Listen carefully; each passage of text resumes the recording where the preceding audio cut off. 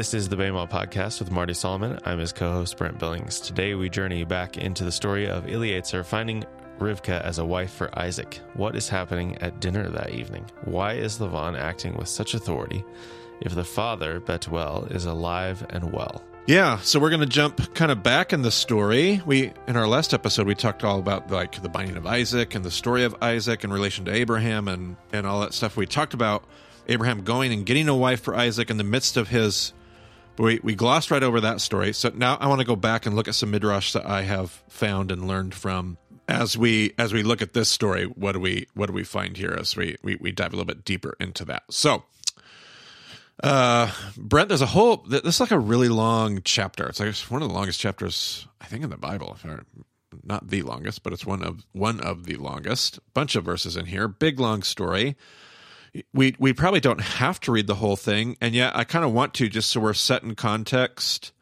It's one of those chapters where you read the story, and then Eliezer, like when the servant goes to talk to Lavan and the family, he like retells the story, which is one of those situations where you're like, why didn't you just say, and Eliezer told them all that had happened? Like, it feels like you could just say that. And there are some key differences. Not key differences. There are differences between the way Eliezer tells the story. So I'm always aware of that. If the text takes the time to not say, and Eliezer told them what had happened, but instead actually records Eliezer telling the story, I'm always assuming that there's something in there. Now, I've got nothing for you today. I haven't found some big, profound takeaways from that, but I just say that up front because it's a weird chapter. It's really long. It feels like it's more repetitive than it needs to be. And I haven't found a chiasm. I don't know. There could be one. Who knows? But Brent, we're going to go to Genesis 24. I'm going to interrupt you more and more as we get closer to the end of the story. But if you want to add any questions and commentary towards the beginning of the story, feel free. And you know me. I'm probably going to interrupt you all the time anyway. So... feel free to go and get started. Well, before I even start, I'm going to interrupt myself and say that it is the 8th longest chapter in the Bible by word count. There you go, Brent Billings. Brent Billings for everybody. That is what he does right there. I love that. Yeah, always fact checking as much as I can. So let's get into some actual text, huh? Avraham was now very old, and the Lord had blessed him in every way. He said, now that's a question right there, in every way. Sure.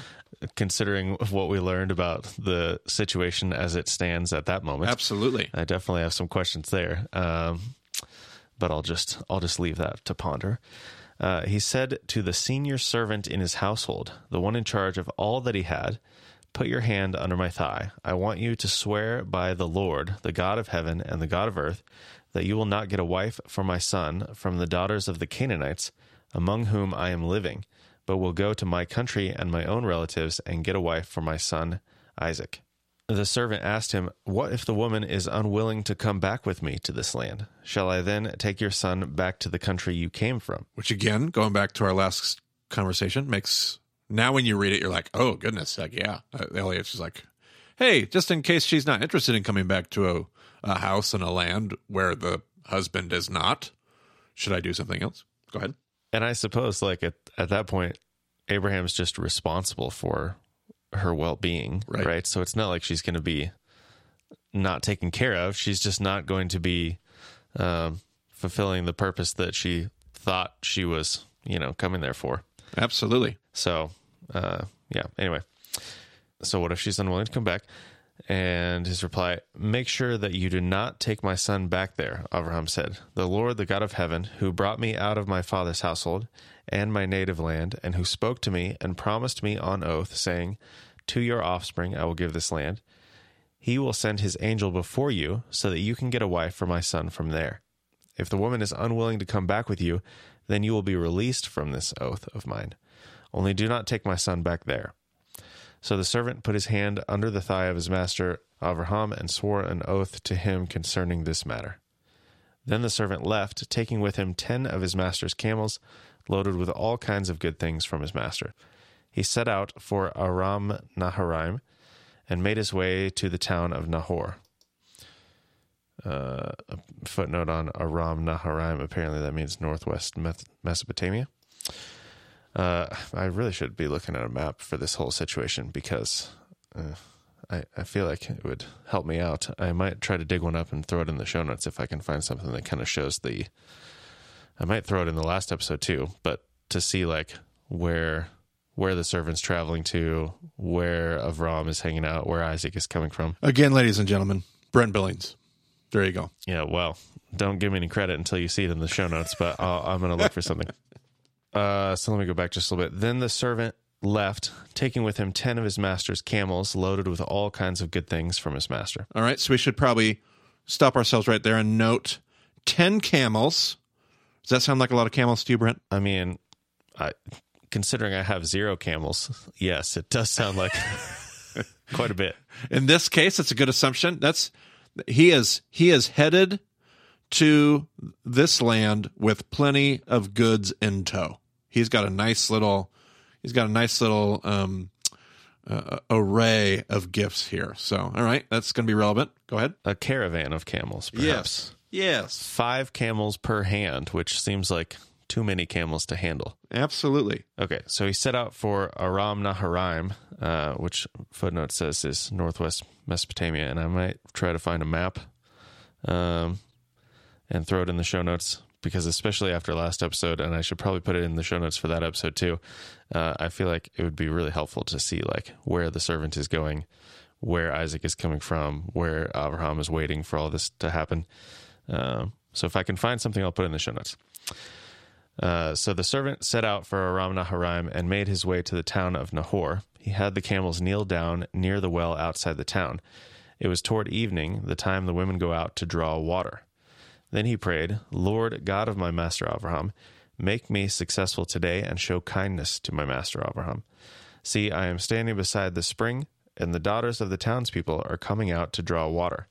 May it be that when I say to a young woman, please let down your jar, that I may have a drink, and she says, drink, and I'll water your camels too, let her be the one you have chosen for your servant Isaac. By this I will know that you have shown kindness to my master. Which I love that. That's one of my favorite verses. Before he had even finished praying, God's like, one step ahead of you. Just be quiet, shut up, and do your thing. Boom. Got it. Before he had finished praying, Rivkah came out with her jar on her shoulder. She was the daughter of Bethuel, son of Milcah, who was the wife of Abraham's brother Nahor. The woman was very beautiful, a virgin. No man had ever slept with her. She went down to the spring, filled her jar, and came up again. Now, Brent, did you ever check? Did we do an episode on this story? We covered this in session 1, right? I mean, I'm sure we did it to some. I vaguely remember.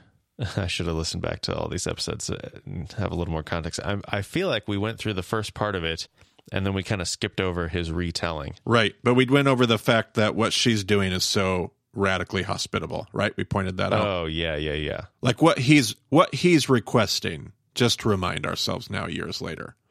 He's asking God to provide somebody who, if I'm going to find a wife for my master that's going to fit in this family, she's going to have to be radically committed to hospitality, or she ain't the right one. And so his request is crazy. It's absolutely, he's asking for somebody to come out and be willing to make 100 trips to water this massive caravan that we just talked about, full of gifts. Like this is, and yet before he even finished praying, God's like, look up, got it, boom. I believe this would have been episode 12, A Mission Realized. Yeah, great. Okay. Which I'll throw in the show notes. Okay, so moving on. So she went down to the spring, filled her jar, and came up again. The servant hurried to meet her and said, please give me a little water from your jar. Drink, my lord, she said, and quickly lowered the jar to her hands and gave him a drink. After she had given him a drink, she said, I'll draw water for your camels too, until they have had enough to drink. So she quickly emptied her jar into the trough, ran back to the well to draw more water, and drew enough for all his camels. Without saying a word, the man watched her closely to learn whether or not the Lord had made his journey successful. Is she going to water every last camel? Because if she doesn't, I'll know that the Lord is so crazy. And I think our estimate was something like probably 100 trips down into the well to get enough water. I was told at least it's going to take 10 trips to, like, if those camels are, now if they're not totally thirsty, if they're not needing to be completely watered after that journey. It could have been less, for sure. We don't know for a fact. But if the assumption is they've just gotten done with the journey, those are thirsty camels, I was told at the very least 10 trips into the cistern per camel. 10 camels, that's 100 trips, probably closer to 200 is what I was told over in Israel. And the camel being, a wild animal, more or less. I mean, domesticated of sorts, but the camel is going to drink until it's full, and then it's going to stop. Correct. It's not going to, that's just its instinct. Right. Just as like we have an instinct to drink when we're thirsty. The camel doesn't really have any control over that. So if the camel's had enough to drink, it's going to walk away or whatever. He's going to know when the camels have had enough. Yep. And he's watching to see if she just continues until they all stop. Absolutely. Yep. When the camels had finished drinking, the man took out a gold nose ring weighing a beka and 2 gold bracelets weighing 10 shekels. All right, which that's relevant, particularly because episodes ago, Brent, when we were talking all the way back with Jacob, what did the Midrash point out that Jacob did not have when he came to meet Rachel? This is later in the story, so we're bouncing around, but he didn't have anything to give her. He didn't have any, and particularly in the Midrash, it mentions what? Bracelets, I'm guessing. Exactly. Foreman mentioned it in his book. The Midrash specifically mentions bracelets, which this is the story preceding. This would have been his mother, like Jacob's mother, Rivkah. So he knows when he gets to whose house? Whose house are we going to be going to here? Lavan. And right now Lavan is the son of Bethuel. Later in the story, when it's Jacob, Lavan's going to now be the patriarch. But this is the same home. Like this is for when Jacob gets back here later in history, this is going to be a repeat because Eliezer, when he came to get his mother, had all kinds of bracelets, and Jacob's going to end up with no bracelets. So this is, again, a relevant mention that's going to be connected to the Midrash. But go ahead. I love it. Then he asked, "Whose daughter are you? Please tell me, is there room in your father's house for us to spend the night?" She answered him, "I am the daughter of Bethuel, the son that Milcah bore to Nahor." And she added, "We have plenty of straw and fodder, as well as room for you to spend the night." Then the man bowed down and worshipped the Lord, saying, "Praise be to the Lord, the God of my master Abraham, who has not abandoned his kindness and faithfulness to my master. As for me, the Lord has led me on the journey to the house of my master's relatives." All right, so now she's picked up. She probably had a hunch. Like, I wonder if she says, "I'm the daughter of Bethuel." Special mention made to the women of the family when she talks. And now he says, so now she knows, like, oh, these are our relatives from the line of Terah. And okay, great. So what is her response here? Go ahead. The young woman ran and told her mother's household about these things. Well, that's interesting. Now Rivkah had a brother named Lavan, and he hurried out to the man at the spring. As soon as he had seen the nose ring and the bracelets on his sister's arms, and had heard Rivkah tell what the man said to her. Okay, so what is it that sparks Lavan's reaction, Brent? When he sees the ring and the bracelets. Which we were told were hefty rings and bracelets. They weighed some. They were worth some money. He sees that, and it seems to motivate him. Now, Lavan is who? Is Lavan the father, Brent? No. Who's the father? She said, "I am the daughter of Bethuel, okay, the son that Milcah bore to Nahor." Now, who's the one that's going to be responsible for Rivkah? That would be Bethuel. Bethuel, the father. And yet Lavan sees, and he runs out. That's interesting. He sees the gold rings, and he runs out. The Midrash points out, like, oh, Lavan's taking a weird role here. This feels like it should be Bethuel's job, and yet Lavan seems to cut her off and take off before. Maybe that's something. Maybe it's not. Go ahead. I mean, it's definitely a, taking a position that you don't technically hold, similar to what we see with Jacob and Esau and, a few other stories in this area. And he could be doing it on behalf of the father, and yet the passage seems to make special mention of the bracelets again. Like, the author seems to be like, he saw the bracelets and the gold nose ring, and he was like, I'm going to go run out, okay? Yeah, and it explicitly says, as soon as he had seen the nose ring and the bracelets on his sister's arm, and had heard Rivkah tell what the man said to her, he went out to the man and found him standing by the camels near the spring. So they haven't even, gathered all their things together and have left the spring. Like, they're still over there. Right, yep. He's going out right away. "Come, you who are blessed by the Lord," he said. "Why are you standing out here? I have prepared the house and a place for the camels." So the man went to the house, and the camels were unloaded. Straw and fodder were brought for the camels, and water for him and his men to wash their feet.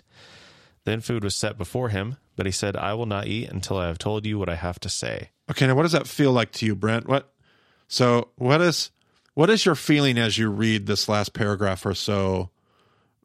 I don't want to give away what I'm trying to prompt, but what are your feelings as you're reading this story? What is it that stands out to you about what is happening and how it's happening? Well, it seems like he's awfully excited. Exactly. And who in particular is excited? Eliezer, the servant. Okay, who else seems to be excited? I mean, Lavan is excited, I guess. Because it seems like Eliezer is trying to put the brakes on. Like, this is happening so quickly that Eliezer's like, hold on a second. Like, Lavan runs out, grabs him, like, what are you waiting for? Come on, I've got everything ready. Gets him into the house, gets everything ready. Here's some food. Let's sit down and eat. And Eliezer's like, whoa. Like, hey, I'm not going to eat any food until you need to hear me out before we even get started here. Like, it seems like things are moving really, really quickly here. Midrash is going to say that Lavan's trying to move quick because Lavan knows that his dad is going to try to stall. So what Lavan is trying to do is Lavan is trying to get this over with, and let's fill in some more blanks a little bit later. But Lavan's moving quick. He wants to get this thing, boom, let's go. Let's get done. And it's not going to work out that way for him. Go ahead. I guess I was looking at it from the other way, like, whoa, we can't eat. Like, how can you think of food at a time like this? I got to tell you this crazy story that just happened. Like, sure, blah, blah, blah. Sure, right, yep. But yeah, I mean, Lavan is definitely pushing things too. Yep. Yeah, so then the food was set before him, but he said, I will not eat until I have told you what I have to say. Then tell us, Lavan said. So he said, I am Abraham's servant. The Lord has blessed my master abundantly, and he has become wealthy. He has given him sheep and cattle, silver and gold, male and female servants, and camels and donkeys. My master's wife Sarah has borne him a son in her old age, and he has given him everything he owns. And my master made me swear an oath and said, you must not get a wife for my son from the daughters of the Canaanites in whose land I live, but go to my father's family and to my own clan and get a wife for my son. Then I asked my master, what if the woman will not come back with me? He replied, the Lord, before whom I have walked faithfully, will send his angel with you and make your journey a success, so that you can get a wife for my son with my own clan and from my father's family. You will be released from my oath if, when you go to my clan, they refuse to give her to you. Then you will be released from my oath. When I came to the spring today, I said, Lord, God of my master Abraham, if you will, please grant success to the journey on which I have come. See, I am standing beside the spring. If a young woman comes out to draw water, and I say to her, please let me drink a little water from your jar, and if she says to me, drink, and I'll draw water for your camels too, let her be the one the Lord has chosen for my master's son. Before I finished praying in my heart, Rivkah came out with her jar on her shoulder. She went down to the spring and drew water, and I said to her, please give me a drink. She quickly lowered her jar from her shoulder and said, drink, and I'll water your camels too. So I drank, and she watered the camels also. I asked her, whose daughter are you? She said, the daughter of Bethuel, son of Nahor, whom Milcah bore to him. Then I put the ring in her nose and the bracelets on her arms, and I bowed down and worshipped the Lord. I praised the Lord, the God of my master Abraham, who had led me on the right road to get the granddaughter of my master's brother for his son. Now if you will show kindness and faithfulness to my master, tell me. And if not, tell me, so I may know which way to turn. Lavan and Bethuel answered, this is from the Lord. Okay, who answered? Who answered? Lavan and Bethuel. Okay, so now who's entered the scene? Well, Bethuel's here, but Lavan is listed first still, which I think is perhaps significant. I would imagine so. Like, I don't know for a fact, but it's a great point. But certainly, we've now taken long enough to tell the story that Bethuel has arrived. He's here for the family dinner. Midrash tells us that Lavan was trying to get in there so that he knows his dad's going to stall because his dad's going to want to get his dad, according to the Midrash, it could be wrong, it's not in the biblical text, according to the Midrash, Bethuel is going to try to be milking this situation for more and more gifts. He's going to try to get wealth out of wealth. And so Lavan's trying to keep his dad from getting in here and trying to screw this situation up. Now, you might think to yourself, oh, Lavan's a good guy. He's trying to keep his dad from, but the Midrash says no, Lavan wanted the same thing for himself. He's trying to, and you know who Lavan is later in the story. He's the guy that is sneaky, gets deception for deception on Jacob.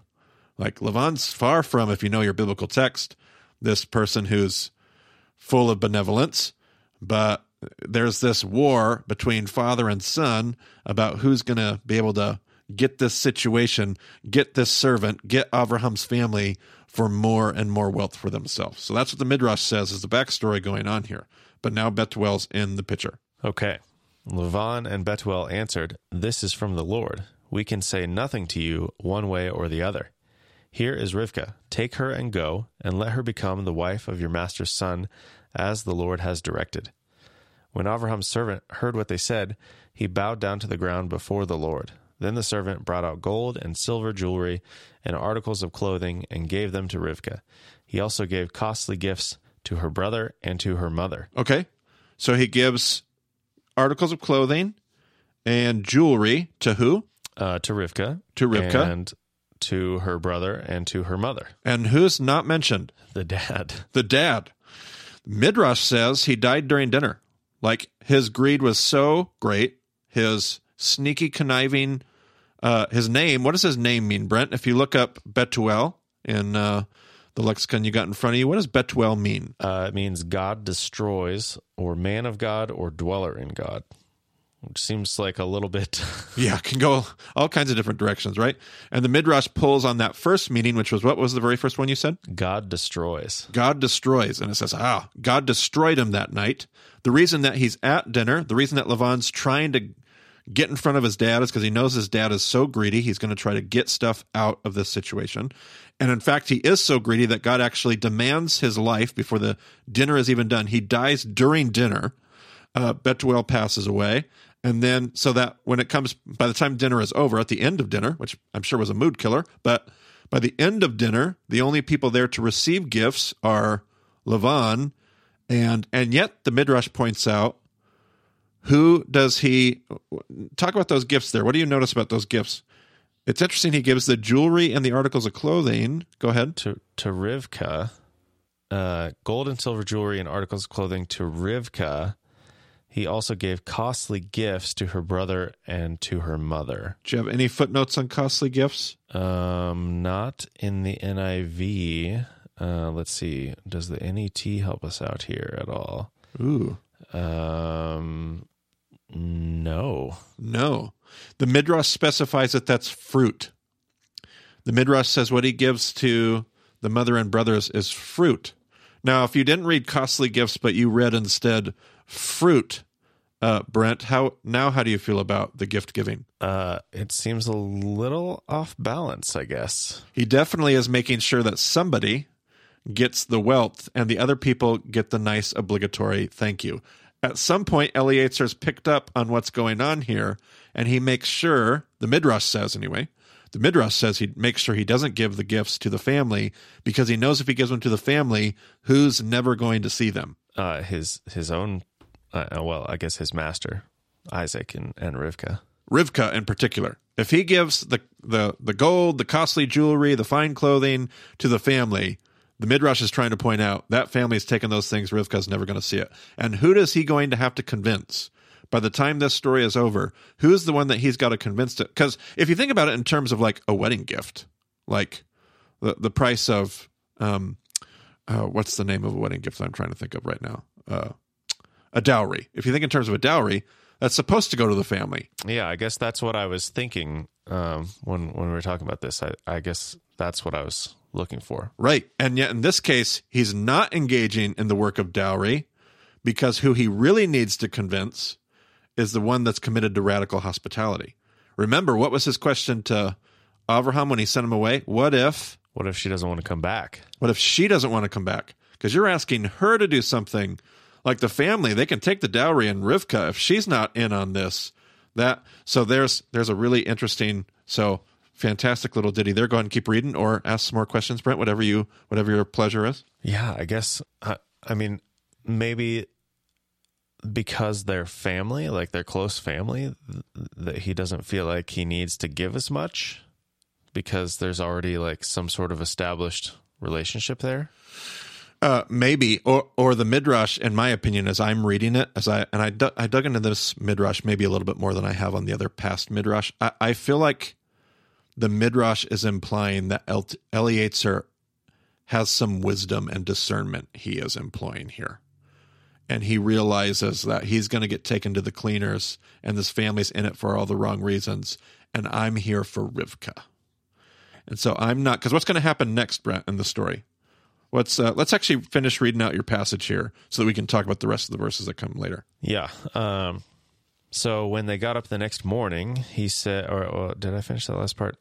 He gave the costly gifts he gave the stuff to Rivka, gave the costly gifts to the brother and mother. Then he and the men who were with him ate and drank and spent the night there. When they got up the next morning, he said, "Send me on my way to my master." But her brother and her mother replied, "Let the young woman remain with us 10 days or so, then you may go." But he said to them, "Do not detain me, now that the Lord has granted success to my journey. Send me on my way so I may go to my master." Then they said, "Let's call the young woman and ask her about it." So they called Rivka and asked her, "Will you go with this man?" "I will go," she said. And that's your climactic moment right there. So when you hear the Midrash, why is the family stalling according to the Midrash? Why is the family like, no, you should stay some more? Like, why do you suppose they're trying to get her to stay? It's not because they don't want to, we're going to miss our daughter so much. Like, that's not their concern in that ancient world. What do you suppose the Midrash is suggesting, Brent? I guess they're trying to get a hold of some of that gold and silver and fancy clothes. Absolutely. And Eliezer's like, "Hey, it's time for us to hit the road here. It's time for us to be gone."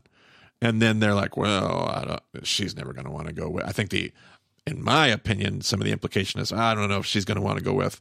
But what has Eliezer done in his wisdom? Not to make this about money and gifts and that kind of thing, but Eliezer has spent his time looking for the right person, investing in the right person, and finding the right person. And she says, and this isn't just because of some gold bracelets, folks. This is because of somebody that says, "I've heard of what God's up to with this family. I'm the type of," she's already demonstrated a person of radical hospitality. She's demonstrated the opposite of greed. Eliezer has invested in the right, not the quantity, but the right quality of person here. And that's where the story is headed. Yeah, I mean, she didn't know anything about who he was, where he was coming from, why he was there when she, showed that hospitality. Right. Yep. So I guess maybe my question is, if she, once she receives those gifts from Eliezer, if she decides not to go, then she just keeps it. And so if the family can convince her to stay, then they get to keep it as part of the family or whatever. Well, they'd be with her. So if she stays at home and it's her gifts, then it would be a part in that patriarchal system. It's a part of that Beit Av. It's a part of that larger household. If she goes with, then that comes with her as a part of the gifts that she's been given in this whole exchange. And I'm not sure from a historical perspective how those variables operate. That's what the Midrash is insinuating. Again, it's Midrash. It's not directly in the text. It's not inspired or authoritative in the same way. But the Midrash seems to be implying here Eliezer was well aware of how the family was trying to game the system, you might say, and he was not going to have any of it. He was here for a person committed to hospitality. He was here for, all those kinds of things. And I think one of the reasons I wanted to go over Jacob and that story before was because if we hadn't done it before, when you get to here, you're like, no, I know who Rivka is. She's the one that wants to deceive Isaac and trick him out of all that stuff. And so I wanted to go over the Jacob story to show that Rivka's not a deceiver. She's not committed to tricking her husband. She is somebody who's deeply committed to love, compassion. She's trying to love her son, Jacob. So knowing who she is here helps give background as well to this story. She's committed to something different, something that God is up to in the world to bless others. She's in on that. And she doesn't even know if her husband's going to be there when she gets there. But if this is what God's doing in the world, I'm in. And it has very little to do. Her family was concerned with gold bracelets, wealth, costly gifts. But what she's worried about is something else. And that's where the investment is made. Yeah. And I almost wonder if Eliezer has some sort of sense, or maybe saw in the distance, like Rivka and Lavan interacting, and he could tell, like, oh, Lavan got really interested once he saw the bracelets. Yeah, right. And then he came running to me. Like, I wonder. Right. I mean, obviously that's not in the text either, but I just wonder, it does seem like Eliezer is pretty wise to the whole situation for sure. So, yep, absolutely. And I love this story, Brent, because of how it ties back into, this is the story that I believe Jesus is remezing. When his family comes looking for him, if you remember, his family comes looking for him, they come to Jesus and they say, Jesus, your family's outside. Your mother and your brothers are here. And he says, who are my mother and my brothers? Which is such an interesting reference because there's only one spot in all of Scripture where the reference is particularly about mother and brothers, because the dad is gone. But there's only one story where you find mother and brothers, specifically mother and brothers. And what does Jesus say? Who are my mother and brothers? He doesn't say, who's my real mother and father? Who are my real mothers and fathers and sisters and brother? He says mother and brothers. And it makes me feel like he is remezing this story about, no. Who is my, Jesus, your family's out here. Yeah. But who's the people that really want to be about what God's being about? Like, these people want me to be Messiah. And there's all kinds of indications with Jesus' larger family that they were trying to get him to be the kind of person they want him to be, and yet Jesus is about the agenda of the kingdom. Who is it that really wants to, are you just in this because of what I can give you? Are you just in this because of how the signs I can provide, the ways that I can heal, the king that you want me to be? Or are you in this because of what God is doing in the kingdom?